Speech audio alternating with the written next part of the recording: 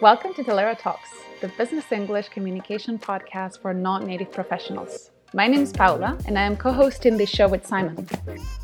In this podcast, we're going to be covering communication advice and tips to help express yourself with confidence in English in professional settings. So we hope you enjoy the show. Welcome back, everybody, to another awesome episode of Talera Talks. Wherever you are, I hope you're having a great day filled with a lot of learning and sunshine, hopefully. My name is Simon, and I'm joined today by Paula. Paula, how are you doing? Hi, Simon. I'm doing great. Very excited about, this episode and our guest. Yeah, that's right. We have another awesome guest, one that we've really been looking forward to. And I am, as usual, going to do a small little introduction. Now, Leon, just tell me if I'm saying your name right or if any of these amazing facts are just, kind of out of the ballpark. But so where do I begin with Leon Nussbaumer? That's right? That's perfect. Awesome. All right.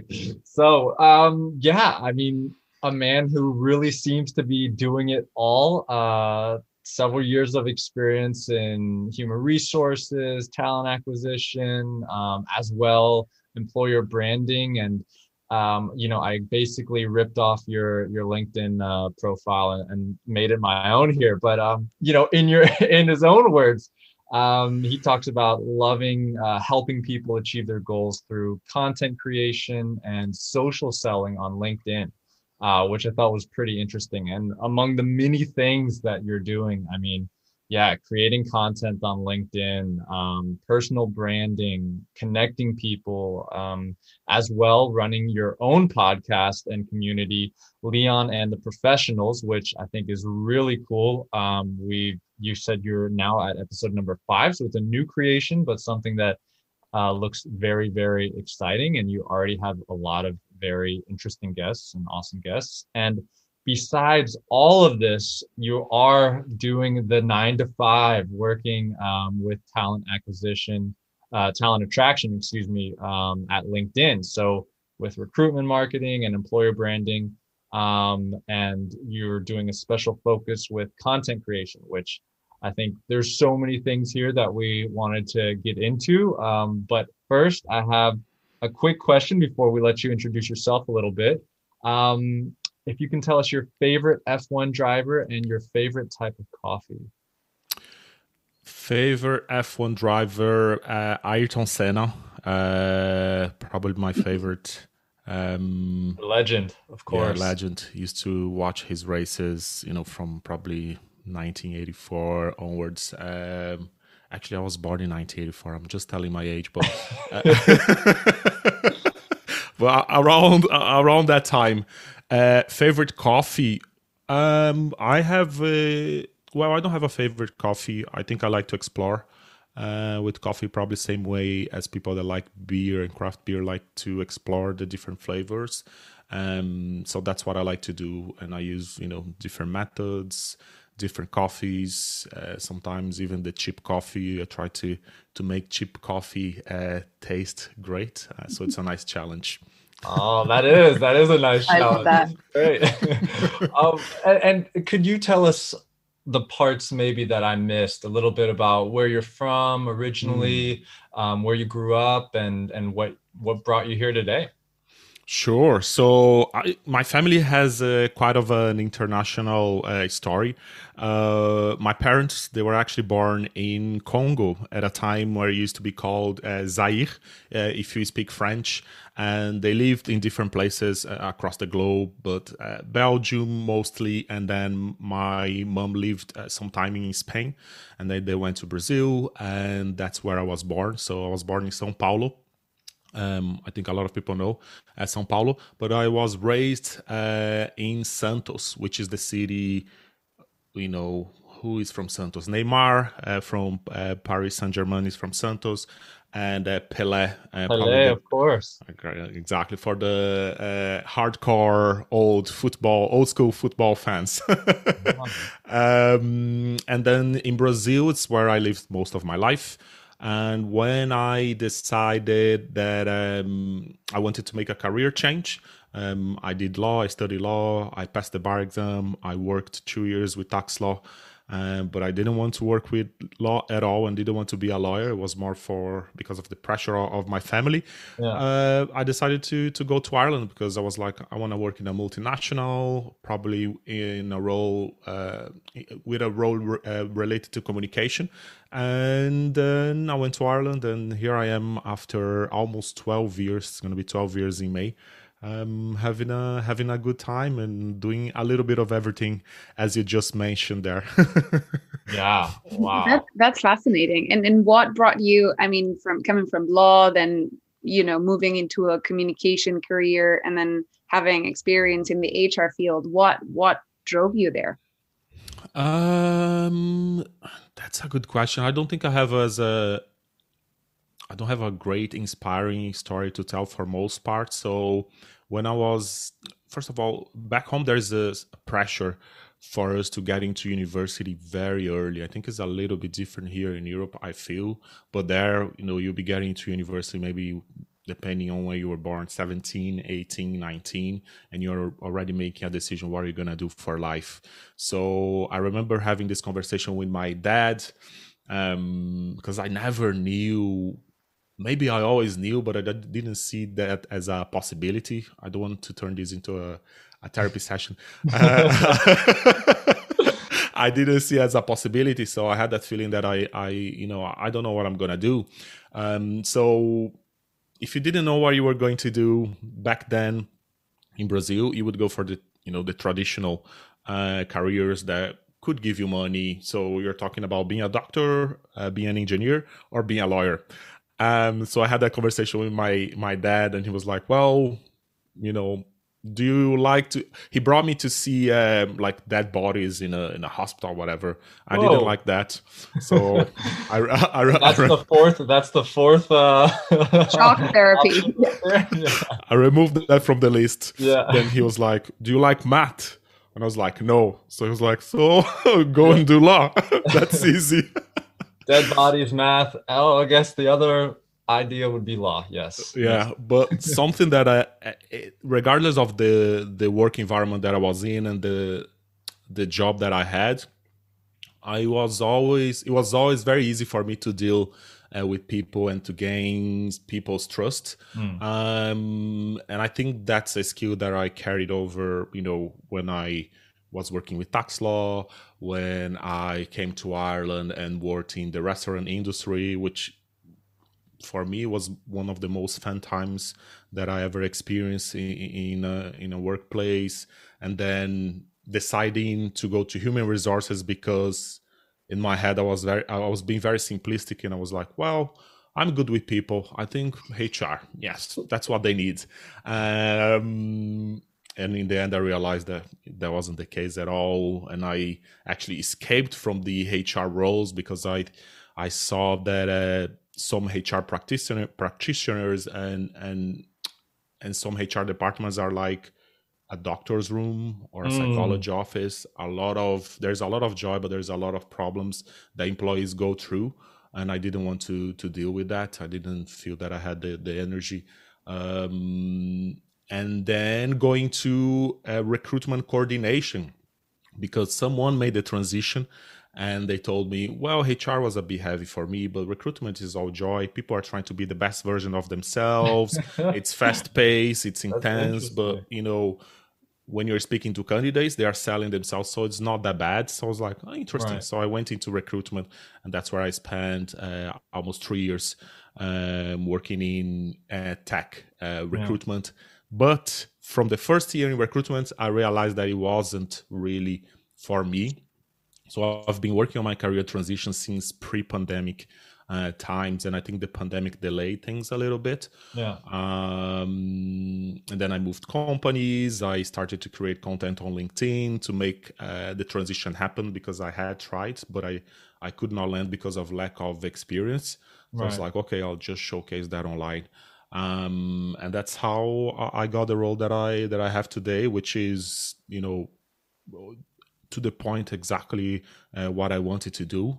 It took some time. So from 1984 to today, you make the math, but I'm here today.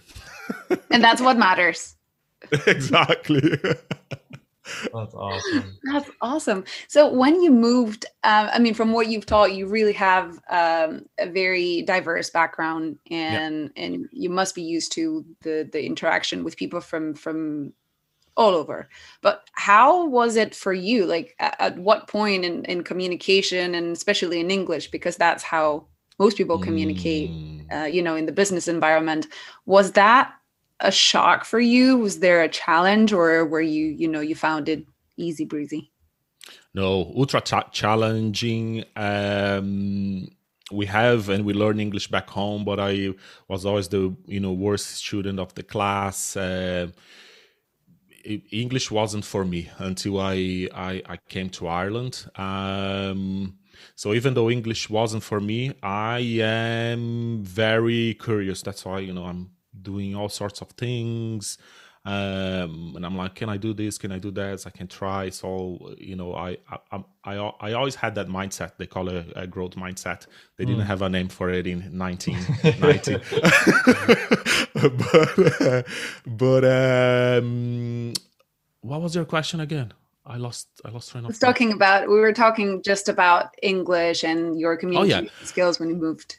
So when I came to Ireland, because I was very curious and because I didn't have the visa to work and I had to study English, I made a commitment that I was going to attend classes every single day, regardless of, where I was on the night before. So many times that I went after night outs, I was always there. I was always learning and pushing myself to learn the language.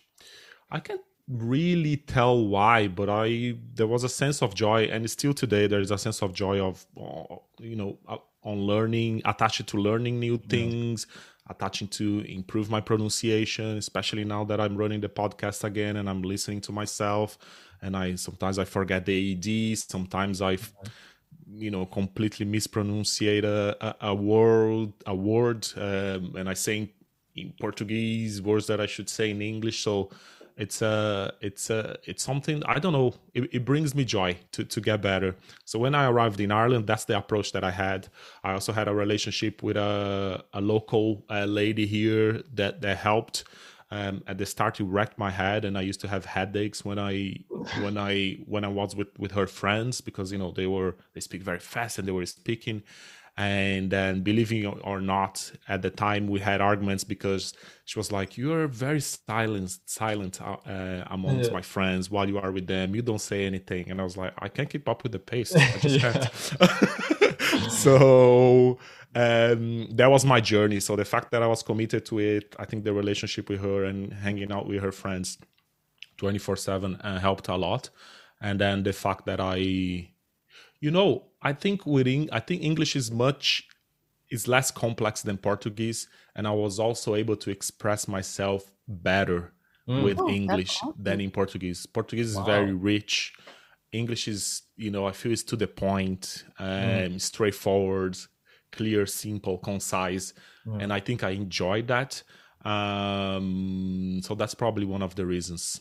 Thank you for the reflection. That's interesting, and that's like. I'm so glad that you talked about like joy as part of the process. And we were talking about that this morning, actually, about how it's so important that mistakes are not seen in a negative light, but in a positive light. Like that is part of the learning journey. And you can't develop a skill without this, going through the mistakes and having that be the fun part. And also the immersion part, what you're talking about, with in a relationship and with, her friends, and that's so fully immersive. And I totally know that feeling of just sitting there around a table, with, in a relationship with her friends and just kind of standing and smiling. And, the ultimate test, right? Yeah. Oh yeah. What about laughing? I use laugh for for many purposes. One is to hide that I, not today less, but to hide that I have no clue what's going on here. I'm just gonna laugh. Everyone's gonna laugh together. And there was a situation where I was working in the first job that I had here properly was a restaurant, and the manager of the restaurant was telling me a story. No, actually, someone had missed a day of work, and I asked, "Oh, where is Mark?" And she came back to me and said, "Well, his grandmother passed away." But I didn't understand, so I started laughing. I was like, "Ha ha ha ha!" She was like, "This is not funny." And I was, "What did you say?" Oh my God. So learning from the very beginning is better to ask for clarification than laugh at something that you don't understand. There you go. Yeah. And so I'm really curious how this, did you feel like improving in your English and everything like that, it helped you when you were getting to the point where you were interviewing? Because, we work with a lot of professionals who are either interviewing or have just gotten their job. And one of the biggest things that they worry about is their level of English and how are they being perceived as a professional, as a person, will they fit in? And there's so much of this insecurity and kind of focus on that, which, I mean, understandably, right? It can really seem very daunting. And we work with so many people that are in that situation. From your experience, I guess, two questions around it. What was it like for you moving into, these multinational global companies where English is the lingua franca? How was that for you? But also as an interviewer, how was that interviewing with people where you could tell English wasn't their first language? And I guess, I mean, in terms of like a communication in a global company, I guess it's, where is the bar really as high as everybody thinks when it comes to, you need to be so fluent to be able to operate, effectively in a company like that? Yeah, I don't think it is. You can see by me talking to you here, having a role in communication. I create videos and I look after subtitles. It's kind of mad, but I don't think fluency is needed. For me, I think one of the other things as well that I work so hard with it is the fear of judgment and fear of failing and fear of someone, coming to me and say, "Oh my God, did you see Leon speaking English? It's it's not great." I have an accent. I'm aware of that. So my goal is really to have a clear, well-spoken English.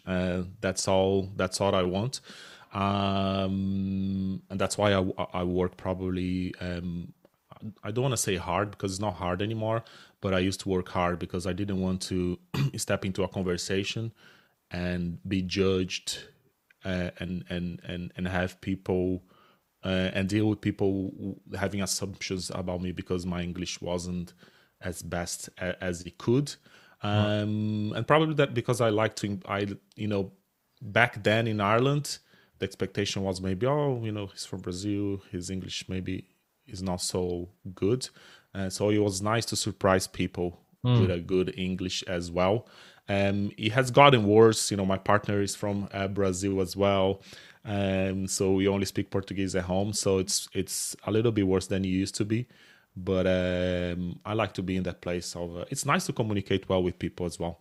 So I don't think fluency is needed. If an organization is hiring you and English is not your native language, it's probably because it is an international organization where you will deal with a lot of people coming from all sorts of places with all sorts of accents. So I wouldn't worry too much about that. And I remember reading an article about it years and years ago, talking about how actually native speakers in international environments, they are the ones that have to adapt when they have a presentation and they use like a local slang or a word that is not widely known or used. So they are the ones that have to adapt to to have a more a clear and to the point communication style, because you work for an organization that has 50-60% of people that English is not their first language. So don't come to me with I don't even know what word. Right, exactly right. Yeah. So they're the minority in some contexts. Yeah, for sure. I really like what you said about don't really worry too much about speaking perfect English, but then you also talked about how you have a growth mindset and you're curious, and I think that's just the perfect balance to thrive in an international environment. You want to get better, you keep improving your English. You talked about working on your accent, but then you are really aware of the fact that to become an effective communicator, you don't necessarily need perfection. So I think that's great. Do you have I wonder if you have any tips or examples that have worked well, like communication tips when it comes to interviews, especially for those who are not native English speakers? Yeah. So interview wise, the best practice is to practice. I don't think there is any other way around it. Practice with other people that either are native speakers or that have a good understanding of what well-spoken English is, because sometimes there is a little bit of lack of self-awareness when people are interviewing in English. I don't understand that their English is weak or poor. So it's really important to get that feedback from an individual that says, "Listen, Leon, your English I think is intermediate, so you really have to work on it. You don't need to get all the time, but at least you know where you are, and then you can work your improvement from there." But for interviews, best way, first of all, interviews in general, because companies have to be fair and consistent and give the same experience to anyone and everyone, regardless where they're coming from or whatever. Interview processes are very, very similar. So you can crack that code, even not having you can have a, I don't want, that's a risky statement, but you can have an intermediate, you can have an intermediate level of English and pass through the interview process as a fluent individual with preparation, if you put the time towards it. So the first interaction with the recruiter is going to be via over the phone for sure. So that's an opportunity for you to have your notes, write as if you are speaking. And just, the questions are going to be mostly the same, talking about yourself, talking about your motivations, talking about what attracts you to apply for the organization, talking about your different experiences. So you can have that in a piece of paper or your iPad or whatever, and literally read naturally in a phone call. Then for the other steps of the interview, it's preparation. The recruiter would usually help you with material and with what it will be expected during those calls. So it's preparation and repetition. And the weaker your communication skill is, the more you're going to have to repeat and prepare. That's just, I think, the way things work. Yeah. And so in your experience, if you've been in an interview with someone who is clear as maybe at like an low intermediate level, and you're kind of thinking, okay, will they be able to navigate the company, and will they, will this work, right? Have there been instances where it's been like, okay, their English is not really that great, but they communicated themselves in a way, or they kind of showed themselves in a way that makes me think that, kind of like Paula talked about, they have a growth mindset. They're going to learn. When they're put into the environment, they're going to learn quickly. And this person has the skills and ability to be able to really do well in the company. Have you been in those situations where English isn't the number one thing that you're looking at? Yeah. Well, first of all, I work in an international organization, and have worked in the past. But sometimes you'll be joining those organizations to work with your local market or your local language. You would still need English to communicate, with the people internally if they are not from your country, or to do training and to learn and develop. But it is possible, especially if you're working with your local market, to join an organization with an English that is not so perfect, and even an intermediate level. I find hard to judge and to make the call in a phone call if the only criteria that I have doubt on is their level of English. I struggled with in the past because I don't feel that I'm, English is my second language. Who am I to say that someone doesn't have a good English? I don't feel comfortable. I didn't feel comfortable being in that position. But I've been into situations where I was like, I'm not sure. But I passed the candidates forward, moved forward because it was only about their English. They were prepared, they were on point, they had good answers, and it was only on their English. So I was like, someone, and that's why interview is a process that happens hopefully in conjunction with other people. It's not that I'm passing the responsibility to someone else, but I'm like, okay, she or he is ticking all of the boxes here. It's just the English that I'm not really in position to make that call. So I'm going to move that individual forward, and the hiring manager will come back to me and say, their English was poor, which it happened before. But also I had people that were hired, and even though I was moving them forward because I didn't want to be biased on my decision, I was like, they're not going to go through. And they were hired. I was like, wow. Well, there you go. You never know. You really never know. Yeah, but that is very interesting. And it's something we've been hearing more and more lately, that, before to work at an international company, you had to have a very high level of English. That was one of the criteria that you had to meet. And now I've started to realize how more companies are saying, okay, we really need the skills. And English is something that everyone can learn.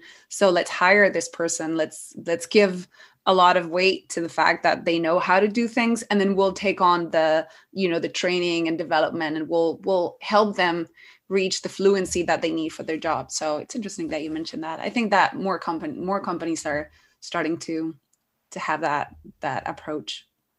Yeah, and they should. For example, back home, I think 3% of the population only speak English. So, oh wow. You have to give those individuals the opportunity to develop themselves, and to have access, to the same opportunities that people that study English have, because usually that would be associated with economic power. So you're giving people opportunities to thrive and develop as well. And that's huge. I mean, that's such a the amount of talent, you know what I mean? That's right there. That's untapped. It's just it's such a opportunity. So this is, I mean, I love this topic, and I think we both really want to talk about the side of content creation and employer branding, because that's kind of the other side, and maybe the side that for you, I think going forward, it looks like you're really building up, and I think is really interesting, especially now when we talk about employer branding today. And, from my perspective, a lot of times, especially in tech, it looks like there's so many people that are just copycatting, that are doing the same thing and trying to project the same image again and again and again. For you, I mean, what's your philosophy around how companies can do this in an honest way that attracts high level talent?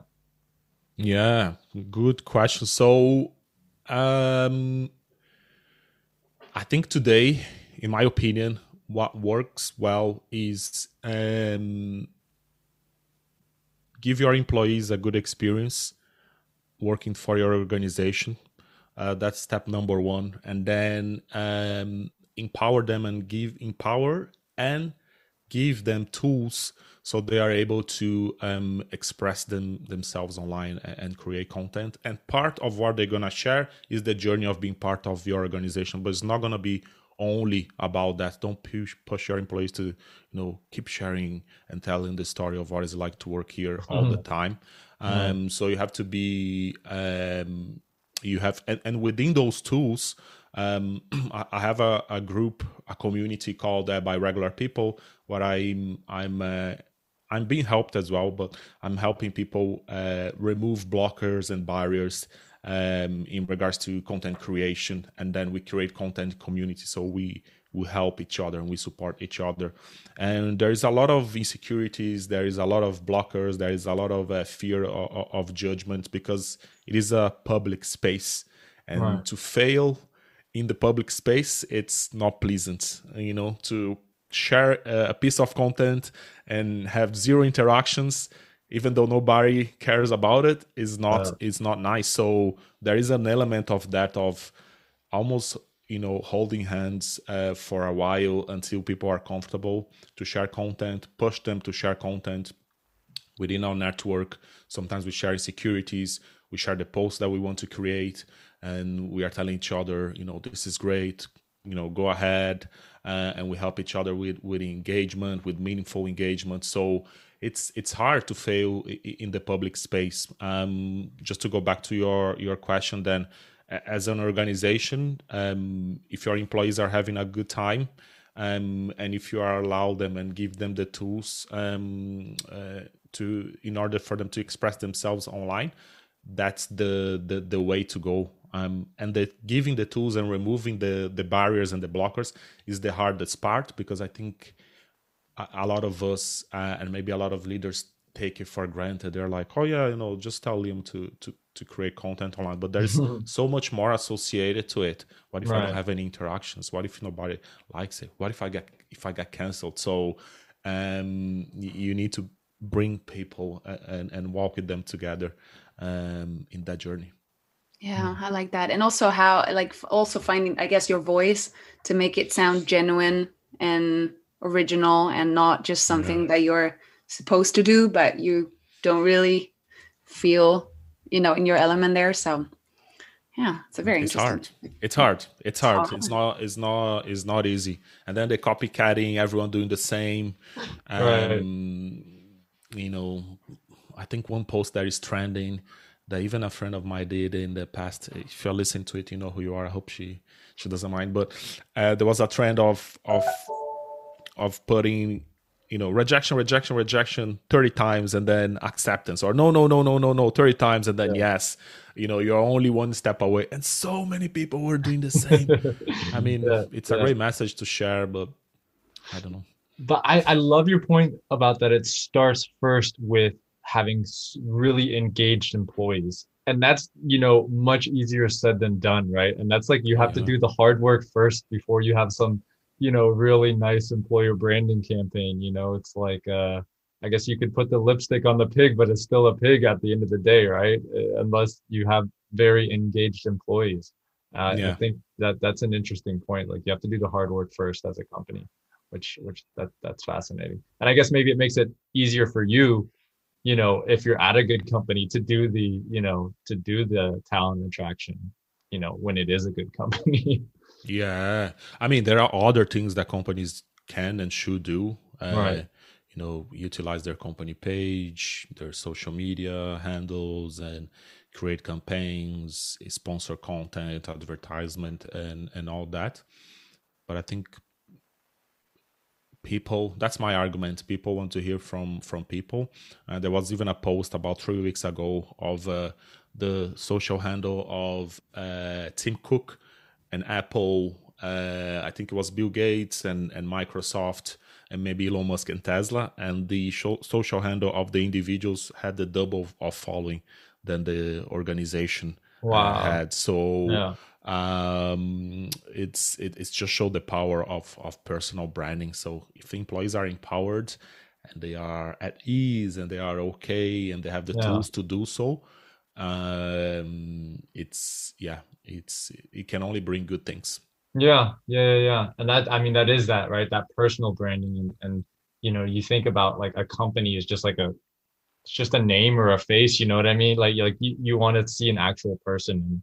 And I think that's interesting. That's why, these CEOs today they are in a way like rock stars in a way, right? And that Yeah. face means a lot. Yeah. And if your leader is not so active, or I think it's kind of expected now.